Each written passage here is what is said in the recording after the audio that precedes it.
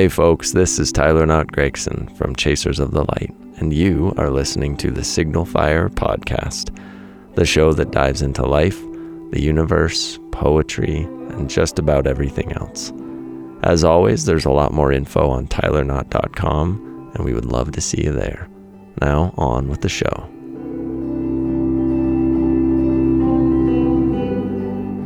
Holy buckets, my friends. It is the 29th of January, which means it's almost February, which means the first month of a new year is almost gone and under our belts and tucked away, and we did it. Nearly did it. I hope everyone's doing awesome. Today's is a cool one, and I really like it. And there's a photo, as always, and the photo is actually 3 photos, and they are screen captures from a movie that absolutely knocked my socks off. I'm going to be talking about it. I won't spoil it. Sorry, I bumped the microphone. I'm going to be talking about it in this here Signal Fire, and I'm excited to do so. Today's the 29th of January. It's called Cherish These Moments. And I got a little emotional writing this one, if I'm going to be completely honest with you. Maybe you'll get emotional listening to it. Maybe you won't. I don't know. I don't know what you do. I don't even know if you're listening. There might be like 2 people that listen, and they both might have the last name Gregson. If so, hey Mom, hey Sarah, I love you too. Anyway, let's just get into it. Let's stop horsing around. Let's get off the horse and just start reading some stuff. Man, I suck at these. All right, well, this is the 29th of January, and this is called Cherish These Moments, and I hope you dig it. Raise your hands if some piece of art, be it film, poem, song, documentary, painting, or hell, even an interpretive dance, ever made you stop, gasp silently to yourself, and think, damn. Hopefully, almost all of you have your hands up. If not, I have failed you in so many ways it's silly. Nevertheless, 3 little pieces of art did precisely that to me over the last year, all in different ways, but all oddly aimed in almost the exact same direction. I finally got around to watching the unbelievably thorough documentary, The Beatles, Get Back, and while I've never been the biggest Beatles fan in all the land, I was blown away by the peek behind the curtain that was afforded. As someone who creates on a daily basis and has answered about 600 dozen questions about my own creative process, it was really unique and beautiful to watch people at the top of their game doing exactly that. Creating. The whole theory I've long held about being a conduit and not a conductor seemed to be on full display, as some of the songs just seemed to pass through them, to be channeled out as though they had nothing at all to do but translate the words and the melodies from the universe itself. One thing, however, stuck with me more than any other thing when I watched the final scenes. One truth louder than all the rest when I watched the rooftop concert that closed out the film. We never, ever, ever know when the thing that we are doing will be the last time we do it. We never remember that every single moment could be our last.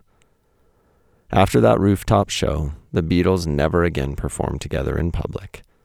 Tomorrow, exactly tomorrow, it will have been 54 years ago to the day that they performed that show, the last show, and it broke my heart after watching the entire documentary to realize that all the time they spent in the studios creating, they had no idea they would never do it again. Biggest band of all time, and they never saw the end coming. Not really. Maybe I'm sappy, maybe I'm over-emotional, but something about this undid me, and it broke my heart into a million pieces. All that, and as I said, I was never even a huge Beatles fan.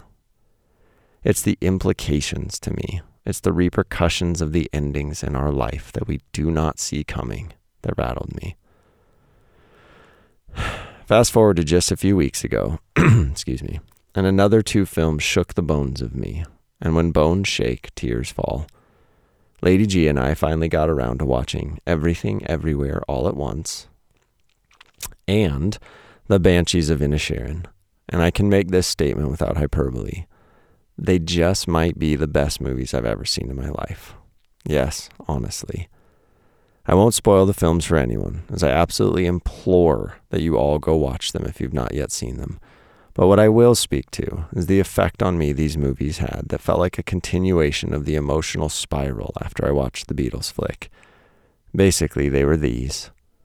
We must cherish every single moment in these crazy, silly, beautiful, painful, haunting, hilarious, sorrow-soaked, joy-stained, nonsensical farces that we call life. We never know the last time we'll work with someone, hug them, see the colors of their soul. We never know when tomorrow ain't coming and when today will be the last of days.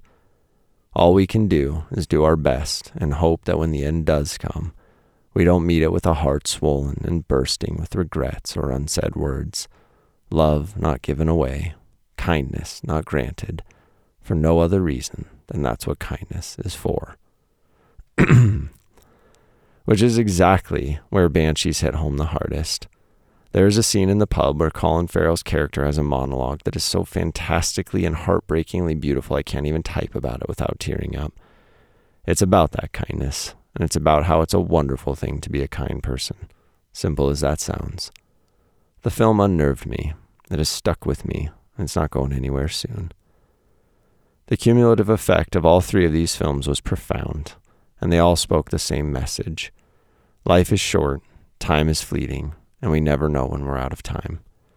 We cannot control anything save that we can truly cherish every moment we're given, and we can be the kindest versions of ourselves that we possibly can, as long as we are possibly able. There's nothing more. Life is a tiny billion details. No. Life is a billion tiny details, and we are here to notice and adore them all. What would happen if we all understood this, let it sink into the center of ourselves, and started acting that way? What indeed?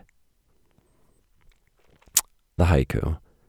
Cherish these moments. Breathe deep each tiny detail. They may be the last. Oh, man. Okay, so if you haven't seen the movies yet, I do implore you to go watch them. Everything Everywhere All at Once, I cried harder in that movie than I've cried in a very long time. And it just rattled me in such a beautiful way. And again, I don't even want to talk about it because I don't want to give anything away. But right underneath the veneer of silliness and imagination, there's just so much heart and truth. And I just hope you go watch it. In fact, shut me up, push stop, go and watch that movie right now. Do it. I love you, and I will see you next week.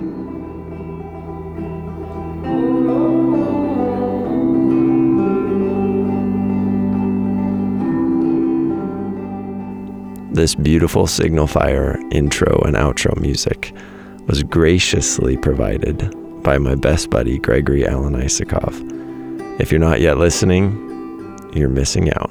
Head to GregoryAlanIsakov.com for more. Thanks, buddy. I love you.